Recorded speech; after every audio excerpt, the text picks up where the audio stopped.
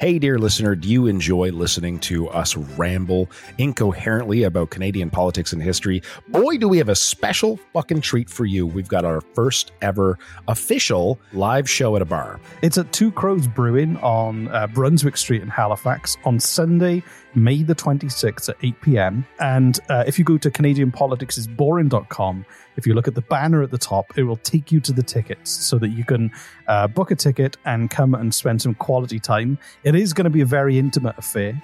There are only about 50 tickets available. It's going to be a lot of fun. We're going to drink a lot. We're going to quiz. Reese is going to quiz me at the end, but he's also going to quiz the audience and see if they know more than I do. And any alcohol you buy, Reese and I, we promise to drink it, no matter how much it is. If you want to hold our hair while we barf from the plants outside of the bar, we'll do that for you. So go to CanadianPoliticsIsBoring.com, click the banner at the top, and on Sunday, May the 26th at Two Crows Brewing on Brunswick Street, we will see you there.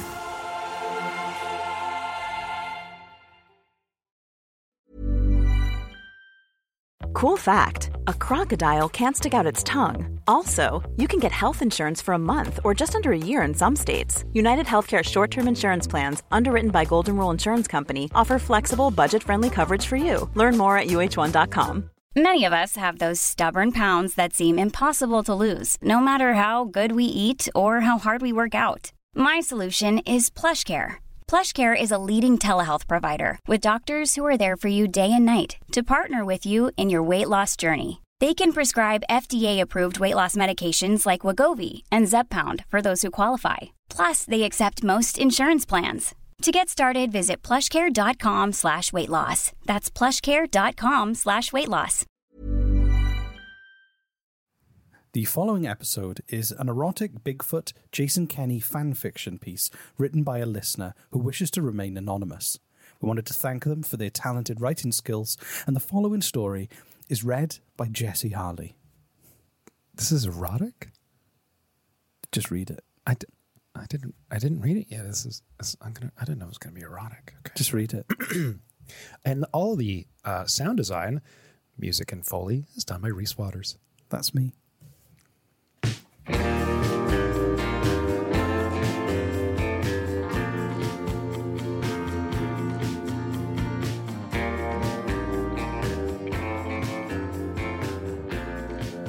An avid and not terribly secret pseudoscientist, cryptid seeker, and conspiracy theorist Jason Kenney heard that a group of focused, determined, and highly fit individuals were planning an ultra-race search for Bigfoot, aka Sasquatch, in rural South Saskatchewan.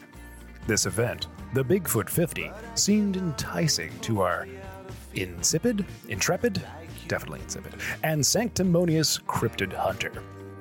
Just think of how much cachet I could finally receive if I wasn't a failure on every single objective measure, he said to cronies grouped around him in his outrageous boondoggle, shill for oil and gas, war room.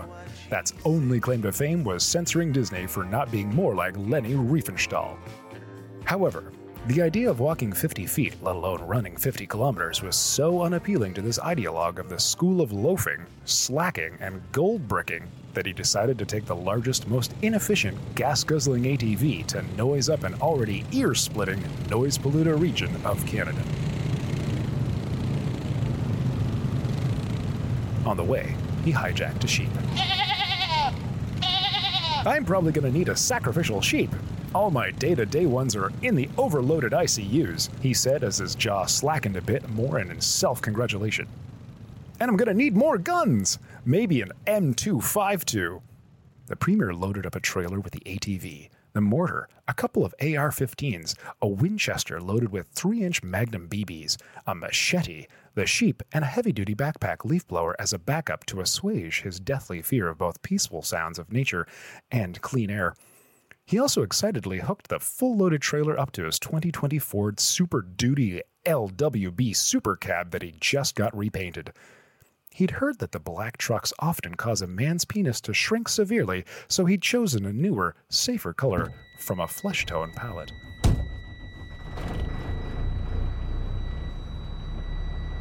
Hey, what color's your truck? Pink?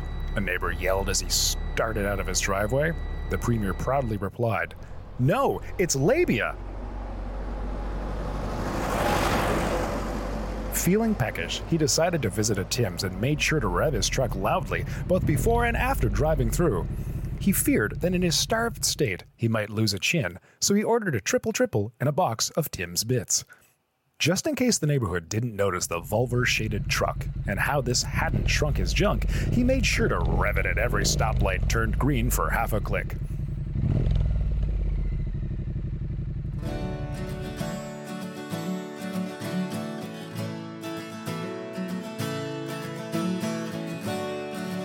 At a service station in Medicine Hat, he kept his truck running while pumping gas and started a fire. The sheep smelled smoke and escaped from the trailer. We're not as brutal and callous here as a pandemic policy of 2/3 of the prairie provinces, eventually finding a flock nearby, leaving a hobby farmer to wonder at this increase in livestock the rest of her days. Sadly, firefighting services in the city had been cut due to reduced transfer monies from the province to municipalities, so the firefighters were delayed, and Kenny had to hit the deck once the flames reached his ammo. The premier howled at the ingratitude of oil and gas. Fortunately, he had a list of all his election contributors in his wallet. He was certain he'd find someone to help him continue his quest to hunt down the Bigfoot. He spied a Wexit sign on the edge of town and walked up the driveway.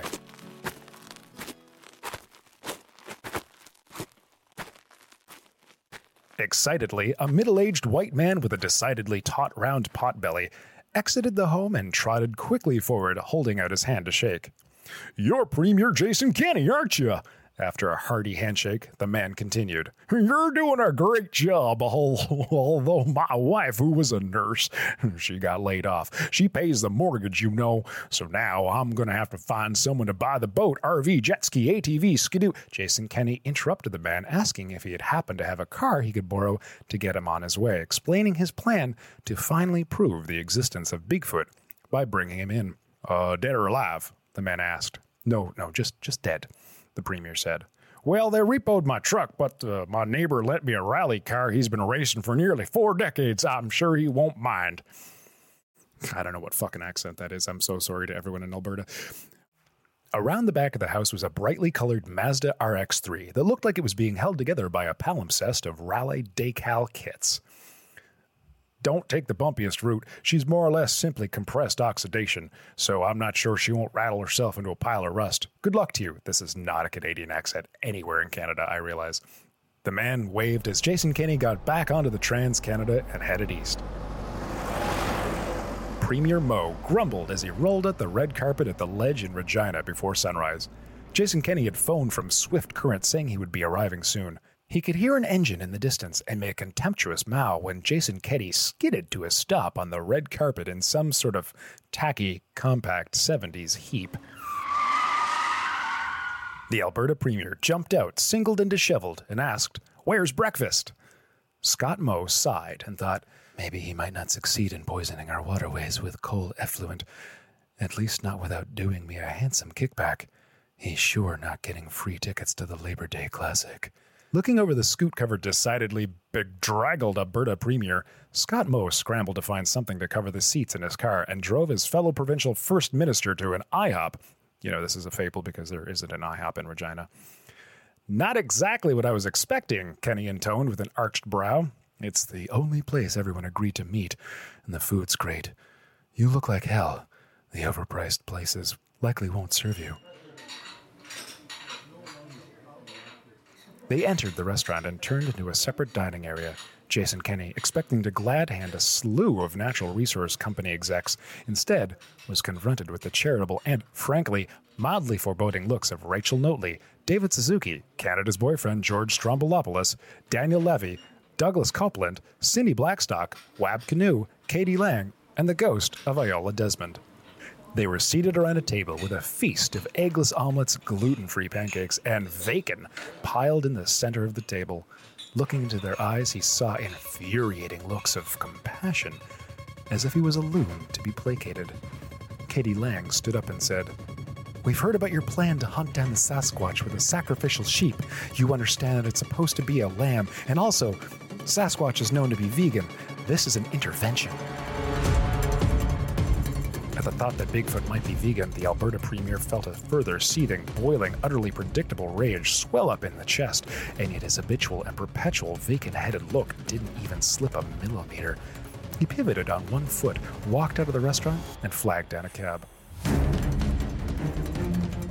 After paying up front, the taxi driver is no fool, Jason Kenney arrived at the race start line.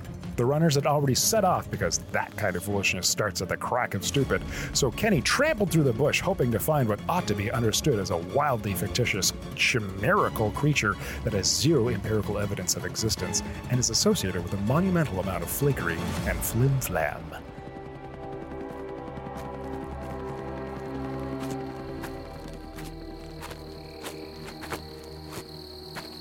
With no sacrificial ovine, no guns, he was determined to track down and take out with his bare hands and prove at least one of the countless delusions is real.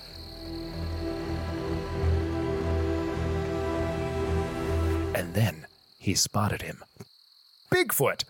Sasquatch! The creature was muscular and enticingly manly. Over 7 feet tall, covered in soft brown fur, the Premier was surprised at how appealing Bigfoot was. They stared into each other's eyes.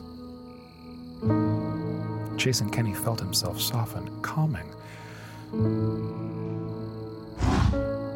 Oh, those eyes. I could get lost in their depths. They smiled at each other. The Premier felt himself moving closer to this fantastical and alluring beast. Bigfoot took Jason Kenney's hand in his, entwined his fingers into the Premier's own, drew him close into his hairy, virile chest, and spoke into his ear the words Jason Kenney had been yearning to hear. Senate appointment. Jason Kenney orgasmed. The end.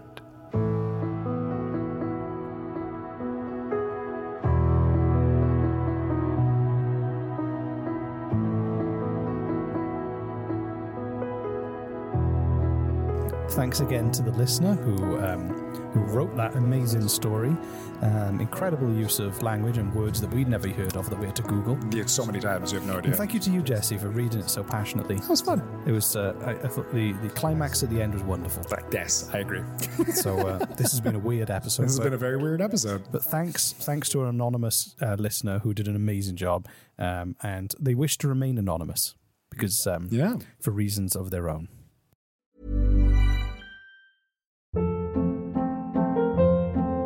Hold up. What was that? Boring. No flavor. That was as bad as those leftovers you ate all week. Keke Palmer here. And it's time to say hello to something fresh and guilt-free. HelloFresh. Jazz up dinner with pecan-crusted chicken or garlic butter shrimp scampi. Now that's music to my mouth. HelloFresh. Let's get this dinner party started. Discover all the delicious possibilities at HelloFresh.com. Hey, it's Paige DeSorbo from Giggly Squad. High quality fashion without the price tag. Say hello to Quince. I'm snagging high-end essentials like cozy cashmere sweaters, sleek leather jackets, fine jewelry, and so much more. With Quince being 50 to 80% less than similar brands. And they partner with factories that prioritize safe, ethical, and responsible manufacturing. I love that. Luxury quality within reach. Go to quince.com/style to get free shipping and 365-day returns on your next order. Quince.com/style. Hey, dear listener, do you enjoy listening to us ramble incoherently about Canadian politics and history? Boy, do we have a special fucking treat for you. We've got our first ever official live show at a bar. It's at Two Crows Brewing on Brunswick Street in Halifax on Sunday, May the 26th at 8 p.m. And if you go to CanadianPoliticsIsBoring.com, if you look at the banner at the top, it will take you to the tickets so that you can book a ticket and come and spend some quality time. It is going to be a very intimate affair. There are like only about 50 tickets available. It's going to be a lot of fun. We're going to drink a lot. We're going to quiz. Reese is going to quiz me at the end, but he's also going to quiz the audience and see if they know more than I do. And any alcohol you buy, Reese and I, we promise to drink it, no matter how much it is. If you want to hold our hair while we barf from the plants outside of the bar, we'll do that for you. So go to CanadianPoliticsIsBoring.com, click the banner at the top, and on Sunday, May the 26th at Two Crows Brewing on Brunswick Street, we will see you there.